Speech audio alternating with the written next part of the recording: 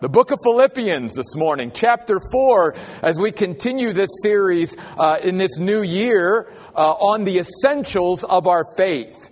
What is absolutely indispensable? What is a basic necessary element of our faith as followers of Jesus Christ?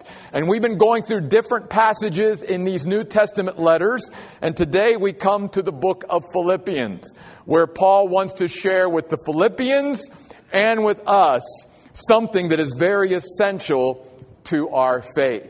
Before we get into this passage this morning, let me set it up by saying this. One of the things that Paul does very masterfully here is that he wants to thank and show his gratitude to the Philippians for the gift that they gave to him while he was in prison. Because it was much appreciated and much an encouragement to him. And yet, just like any growing, maturing Christian, he doesn't want to come across as a needy individual. He doesn't want to come across as someone who's like always looking for something from someone else. And there's a real balance there that needs to be maintained. Because you and I, if we're going to grow in the Lord and mature in the Lord, we've got to learn to maintain that balance too. The balance between it's okay for us to receive blessings from others, and because maybe God wants to bless us through others, we need to be willing to receive those things from others. And we need to be thankful for it and show our gratitude for what others do for us. But at the same time, we should never walk through life as a follower of Jesus Christ being a needy individual. Where people are like, man, they're always looking for something, or they're always in need of something. Because just as we sang about already today, and just as we're going to discover today, a growing, mature Christian will get to a place in our life where God is really all that we need. He is enough. And that's exactly what Paul wants to talk to us about this morning. I want to begin in verse 10 of chapter 4. Where Paul says, I have great joy in the Lord because now at last you have again expressed your concern for me. Now I know that you were concerned before, but you lacked opportunity to do anything. I mean, genuinely, they really wanted to help Paul out, but they didn't have the opportunity yet. It's okay to be in that position. Sometimes as Christians, we may want to help somebody in some way, but we just don't have the opportunity yet. It might be a timing thing, just as it was for the Philippians. It wasn't that they never had the opportunity, but at a certain season they didn't. And Paul acknowledges that. But then he goes on to say, I'm not saying this because I am in need. You see. I don't want to come across. I want to be thankful for what you've done. And I want you to know how grateful I am for what you did for me. But make no mistake about it, Paul says. I'm not lacking. I don't feel deprived as a follower of Jesus Christ. And again, that's that balance that we need to maintain, you see, in life. Being grateful for what others do for us. And even be willing to receive what others do for us and what God wants to do through them, but never coming across to others like we're deprived or that we're lacking in some way. Again, I take you back to Psalm 23:1, where David wrote, the Lord is my shepherd, I shall not want. I am not lacking for anything when I'm following my good shepherd. He will always lead me to those pastures that are green. He will always lead me to those still waters that are refreshing. And so as long as I'm following my shepherd, I lack for nothing. And that's what Paul wants to get across here. But he goes on to say this. He says, here's why I am not a needy person. He says, because I have learned to be content in any circumstance. So much here. Let's break this down. First, the word learned here. This word is related to the word for disciple. In fact, the basic definition or meaning of the word disciple in the New Testament is a learner. And so when God tells us that He wants us to be disciples, that's more than being a Christian. If you've been following my blog through this year and talking about digging into discipleship, you know that I am trying to share with all of us the differences between just being a Christian and being a disciple. And may I remind all of us, too, that in the Great Commission of Jesus Christ, He told His church to go and make Christians? No. He said, go and make disciples. And disciples are learners. And so what Paul is saying is, first of all, he's saying, look, I wasn't always a contented Christian. Okay? It was a process that I went through. I had to go through a learning curve in my Christian life. And the way you and I do that is by becoming disciples, by becoming learners. In a sense, by being willing to go into the classroom of God every day and master the lessons that God wants to teach us. That's what it means to learn. And you and I as Christians need to be committed more than just being a Christian. We need to be committed to the goal of being a disciple. And saying, God, I know that every day, each day from you is a day that I can, in a sense, sit in your classroom. And that you have something for me to learn. You have something for me to grow in that day. And so I'm placing myself at your disposal, God, in your classroom. Here I am, God. Teach me. Help me to learn, if you will. And obviously we know that part of that too means that I have to have an attitude of humility and teachability. I'm not going to be willing or anxious or interested in going into the classroom of God if things are okay and I don't feel like I can really learn anymore or grow anymore or be stretched anymore and I've got life all figured out on my own. Then obviously those attitudes will prevent us from being or continuing to be a disciple, a learner. But Paul said, I learn. And Paul's not saying now I'm done learning. Paul's just saying in this area, I have gotten to a point through this process of God where I have entered into the classroom of God and mastered the lessons that God gave to me. I have learned to be content. What does it mean to be content? It means to live in the fullness of God. It means to live in the sufficiency of God. It means to grow to a point where I am satisfied in my life that God is enough. And to center my life around God and to build my life around God rather than seeking, as many do, to build a life around certain circumstances. Which you'll notice, Paul then brings that word up. He says, I've learned to be content in any circumstance. See, the way of the world, and even the way for, unfortunately, many Christians, because they've gotten caught up in the way of the world, is that they seek to spend their life and put forth a lot of energy and effort into building certain circumstances into their life. If I've got this and I've got that and this, then I'm going to be happy. I'm going to be fulfilled. I'm going to be satisfied. And here's what Paul is saying. He said, you know what I had to learn? I had to learn that if I filled up my life with God, I was never empty. I was never wanting. I was never lacking fulfillment and satisfaction when I made my life about being filled up and living in the fullness of God. But on the other hand, Paul said there before this, instead of filling my life up with God, I tried to fill my life up with other things and other people and all of this. And no matter what I pursued, no matter what I tried to fill my life up with, everything else except God left me empty to a point. I was never fulfilled and satisfied. Because I tried to, at one time, Paul said, build certain circumstances into my life, and I became a circumstance-oriented follower of Jesus Christ rather than, in a sense, a God-centered or God-oriented follower. And what Paul is saying here, here's the beauty, Paul says. When you and I fill up our lives with God or live in the fullness of God, then it doesn't matter what the circumstances of life are. I'm always full. You're always full. We're never empty, no matter what those circumstances are.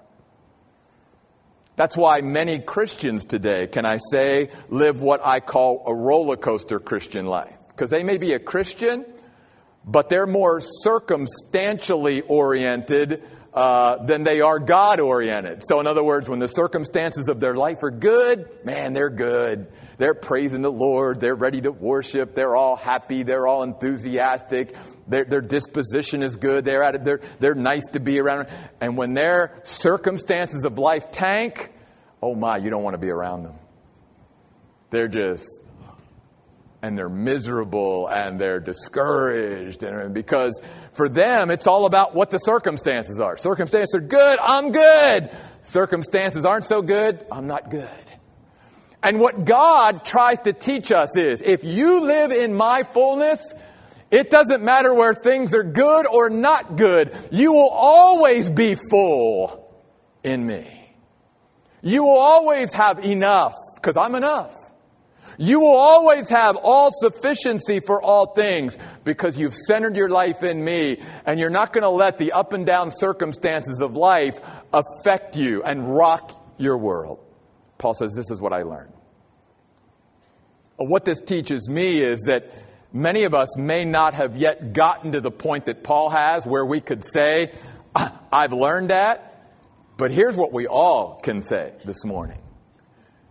That we are ready and willing to commit ourselves to the classroom of God every day and be a disciple and get serious about our faith and begin to allow God to teach us things so that we can learn these things. So that we can begin in each and every one of life's circumstances to learn the lessons that God wants to teach us and to deepen ourselves in Him. We can all make that commitment today. And if we are content like Paul, then that means that commitment will help us to stay there. And if we're not yet content, where we're living in the fullness of God, and we're still, trying to snatch and grab things around us to make us fulfilled and satisfied and to fill that emptiness, that we will grow past that, you see, as a disciple of Jesus Christ. This is another reason why I tell people, look, spiritual growth can be the answer for almost everything in our lives as Christians. And this is an example of it even from Paul. I learned, Paul said, to be content in the school of discipleship. Notice he goes on to say, I have experienced times of need and times of abundance, just like we all do. Life is filled with different kinds of circumstances and experiences. And any of us who've been alive for any length of time know that there's times where, we might have more than other times. That's part of life. But notice what Paul says. In any and every circumstance, I have learned the secret of contentment. I've learned the lesson that God was teaching me. Whether I am satisfied or I'm even hungry, whether I have plenty or nothing, what's the secret? What's the lesson that God taught him as he progressed as a disciple and got to the place where he had learned to be content? Verse 13. That I am able to do all things through the one who strengthens me. And notice the context, please, of this verse, because Philippians 4:13 is a verse that many of us use.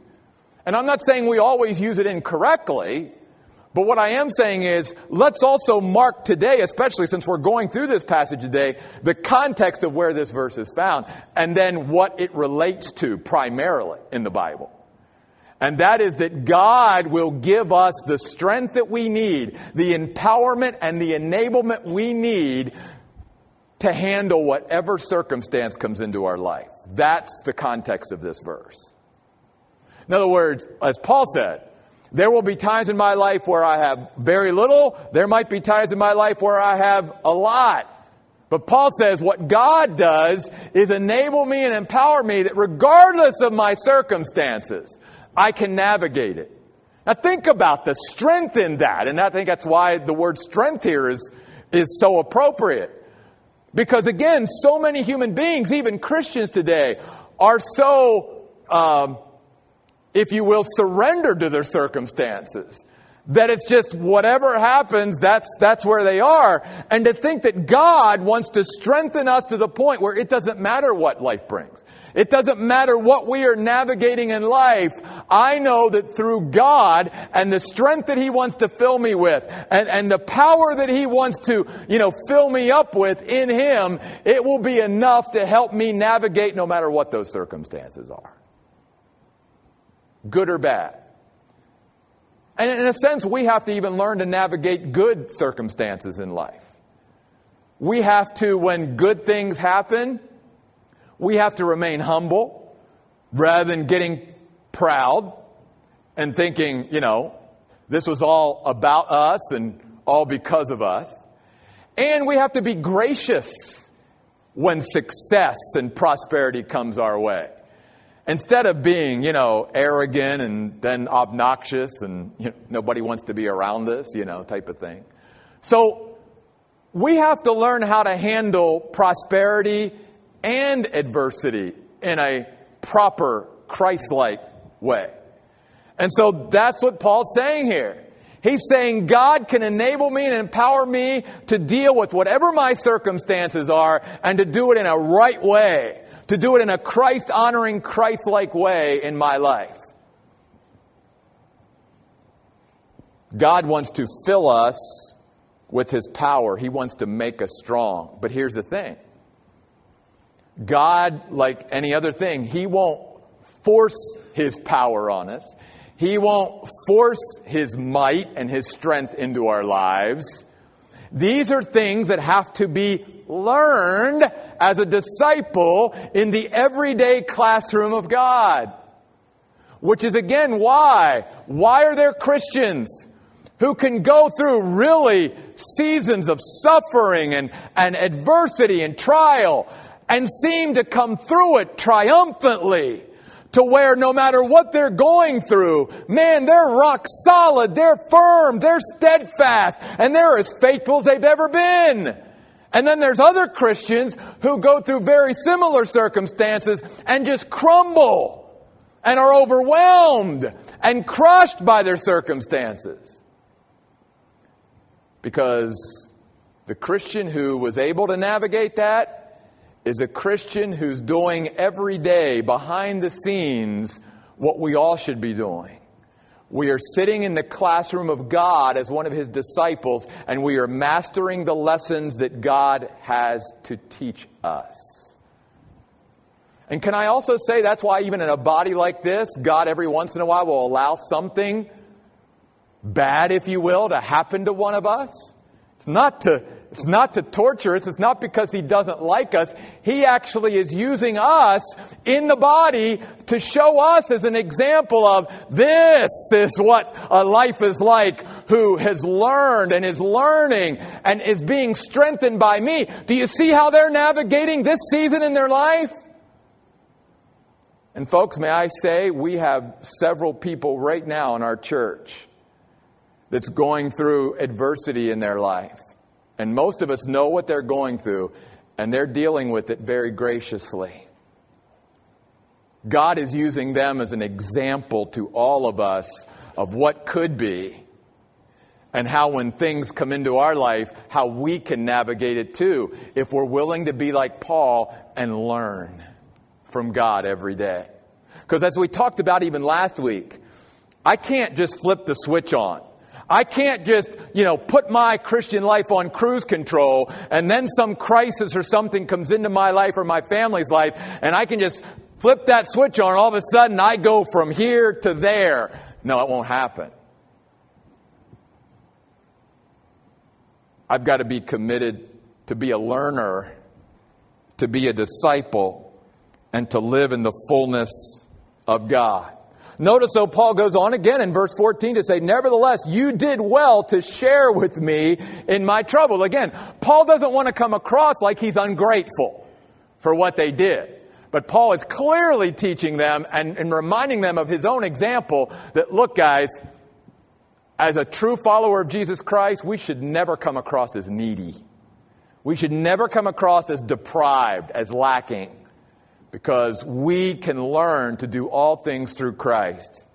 And we can get to a place in our life where we can truly live in the fullness of God, in His sufficiency, and be satisfied that God alone is enough. Because again, I go back to this. If I live in the fullness of God, I'm never empty. If I choose not to live in the fullness of God, then it doesn't matter what I fill my life up with, I'm still going to be empty at the end of the day. I love this, though. Paul says, he uses the word share there in verse 14. It means to identify with. Paul says, thank you for identifying with me. And in fact, this is a word that was used even for fellowship. In a sense, Paul's saying, thank you for being in fellowship with me. Sometimes we think fellowship is just where we get around a table and eat together as Christians, which nothing wrong with that. We do that. Or where we just talk to each other and all that. But here, Paul's reminding us that fellowship is where I enter into as a Christian with other Christians and truly identify with them in what they're going through.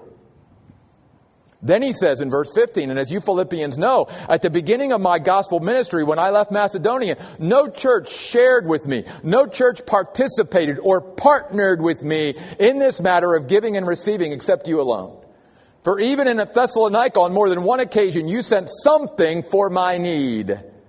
Again, I do not say this because I'm seeking a gift. Rather, I seek the credit that abounds to your account. Couple things. First of all, notice Paul is reminding us about how cool it is when bodies of believers partner with each other and participate with one another in the overall Great Commission, if you will. And we have an opportunity right at our doorstep to do that here. Many of you probably remember a couple weeks ago, I asked to meet with certain individuals out here in the hallway after church on Sunday. And some of you are like, what was that meeting about? You know, why did you call Miguel and Nellie out in the hallway? Are they in trouble or something? No. Here's what is going on. We were made aware of a church in Mexicali, Mexico, that has some needs. And I'm just the kind of person, when God brings something to my attention, I don't just dismiss that. So I started praying about it. God, do you want us maybe as a church to maybe begin to partner with this precious group of believers in Mexico and begin to partner with them and build a relationship with them and maybe seek to help them in some way? And I really felt like God was leading us to do that.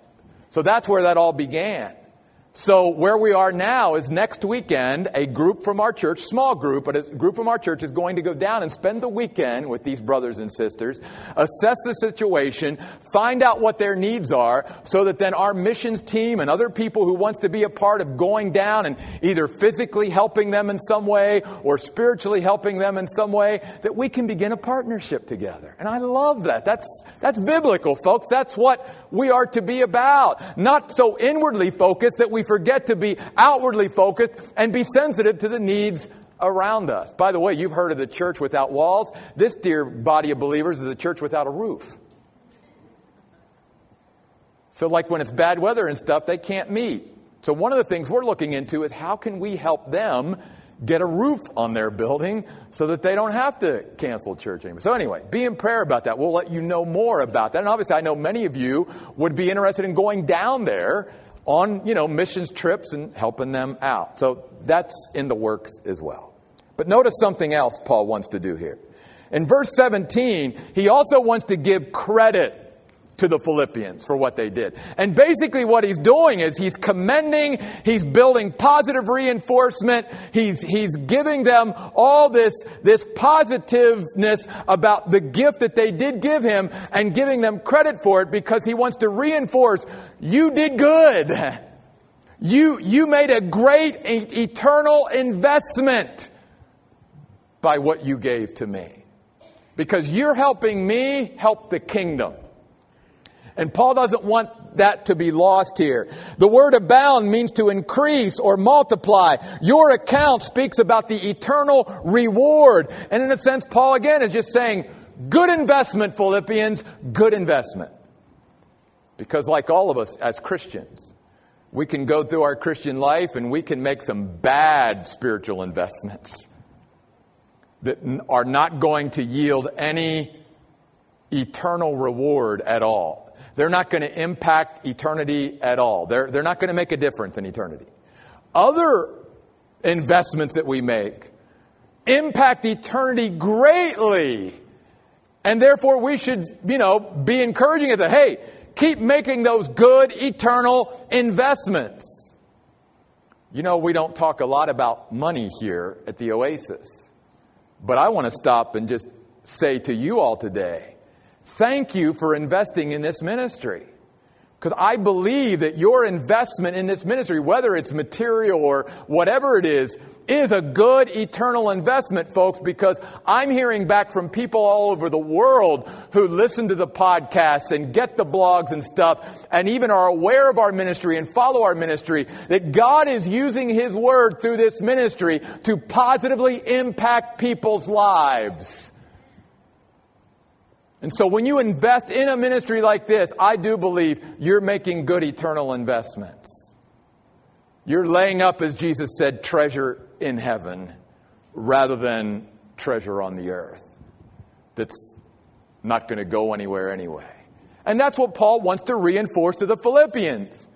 By helping me, you did good. And it's going to be rewarded to you one day when you get to glory. One other main thing. Paul says then in verse 18, I received everything and I have plenty. I have all I need because I received from Epaphroditus what you sent. Epaphroditus would have been there, the go-between between the church at Philippi and Paul there in prison in Rome. So Epaphroditus was the guy that was sent with the gift to give to Paul. Paul categorizes the gift as a fragrant offering, an acceptable sacrifice, very pleasing to God. And up to this point in the passage, Paul's basically given them an example of himself, one who learned to be content. He's given them credit because he wants to positively reinforce and commend them for the gift that they have given to him and to let them know that God will eternally reward them for being good, spiritual, eternal investors. And then Paul wants to give them encouragement himself when he says, verse 19, my God will supply your every need according to His glorious riches in Christ Jesus. Paul's saying, I've learned to be content. And in my sitting in God's classroom and learning through my experience of walking with God every day, here's what I've learned also.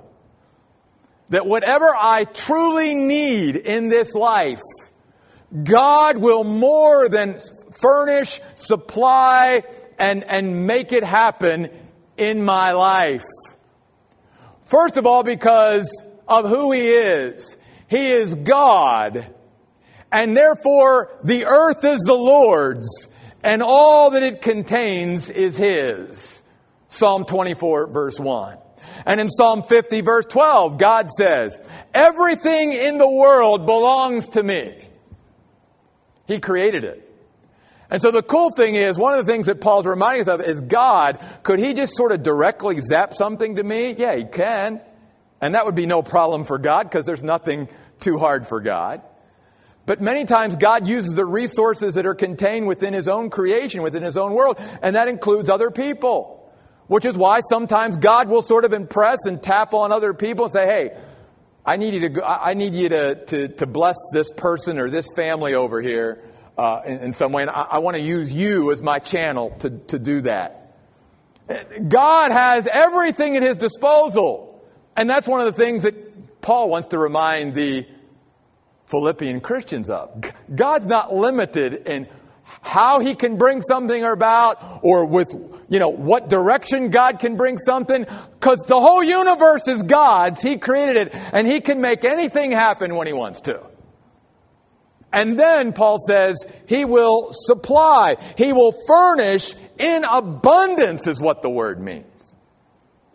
God won't just, supply us with what we need in little. He will make sure that it's more than enough or beyond what we need.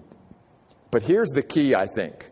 Because many Christians sometimes let a verse like this really trip them up because they're not interpreting it properly. The word need here means what is required or demanded for each and every occasion of life.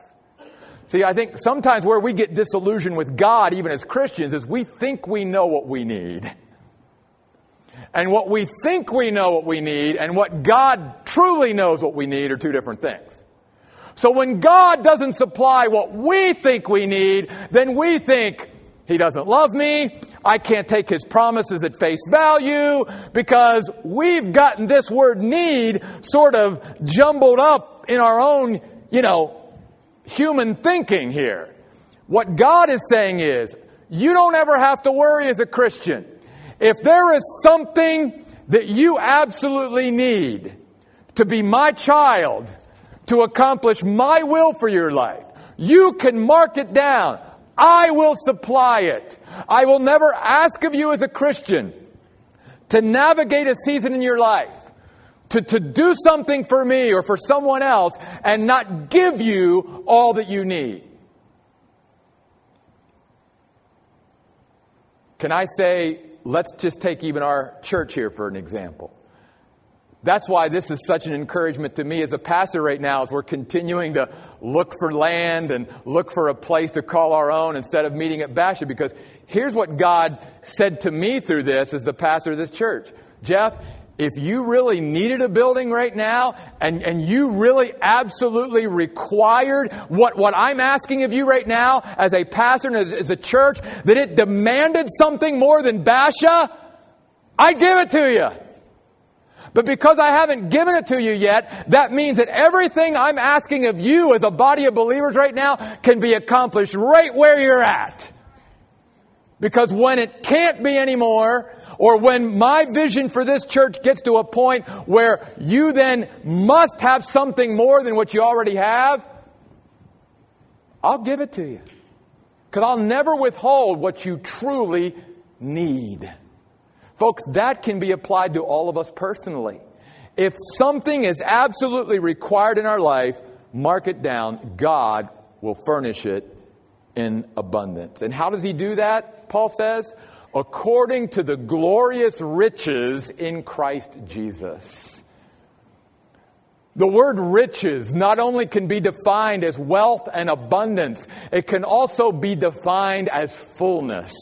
And there we have Paul bringing us full circle today in this passage, where he talked about learning to live in the fullness of God. And now he says, it is out of that fullness that God will supply our every need. All you and I then have to do is live in the fullness of God, and we can always have everything we need at all times, whatever that is. And that's how we can learn to be content in any circumstance, no matter what it is. That's why in the book of Ephesians, the book before this, Paul is praying for the Ephesian Christians. And at the end of this great prayer, he says, that you guys in Ephesus might realize that you have been filled with all the fullness of God. Wow. You know, that tells me there's a lot of Christians that don't live in the fullness of God or don't even recognize it or realize it. Even though from God's perspective we have been through Christ made princes and princesses of God, many times as Christians we live like spiritual paupers because we're not living in the fullness of God. We're needy.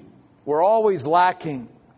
It's always what I don't have rather than focusing on what we all do have. And then in the book after Philippians, in the book of Colossians, Paul reminds the Colossian Christians, in Him, Jesus Christ, all the fullness of the Godhead dwells bodily, and you have been filled in Him. Colossians 2:9 and 10. Wow. I mean, think about this. Every one of us here in this auditorium and anyone who's listening to this eventually on podcast or watching the video, if you are a believer in Jesus Christ, if you have faith in Jesus Christ, then based upon the Word of God, you have been filled with the fullness of God. Paul would just encourage us and exhort us, let's start living like it. Let's start living as if we're full, rather than being so empty, lacking, and deprived. That doesn't happen naturally. And it won't happen overnight.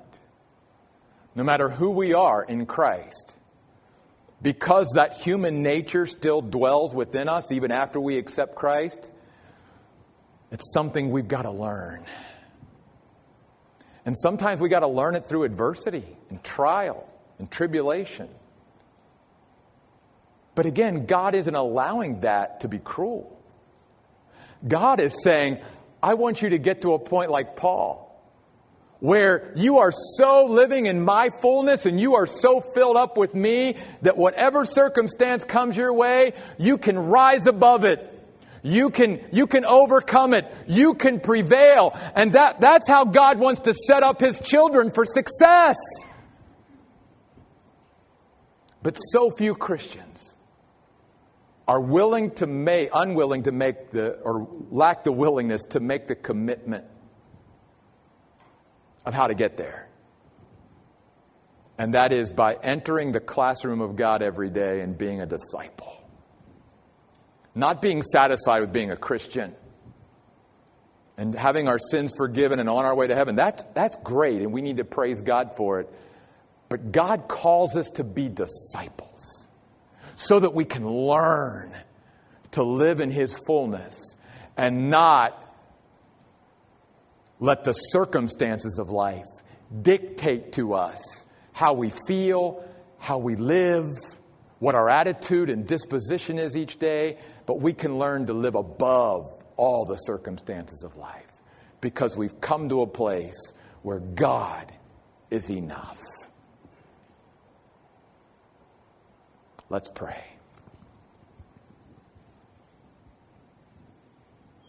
God,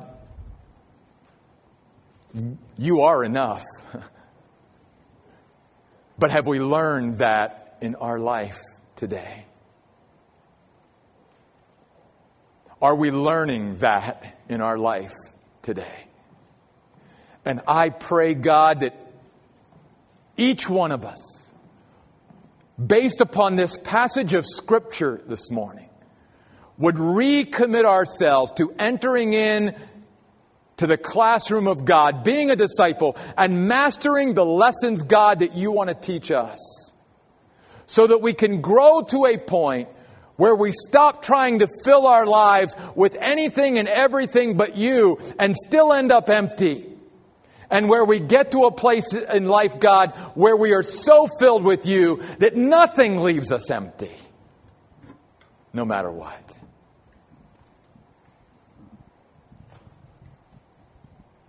May we recognize that and grab a hold of that and seize that today, God, like never before.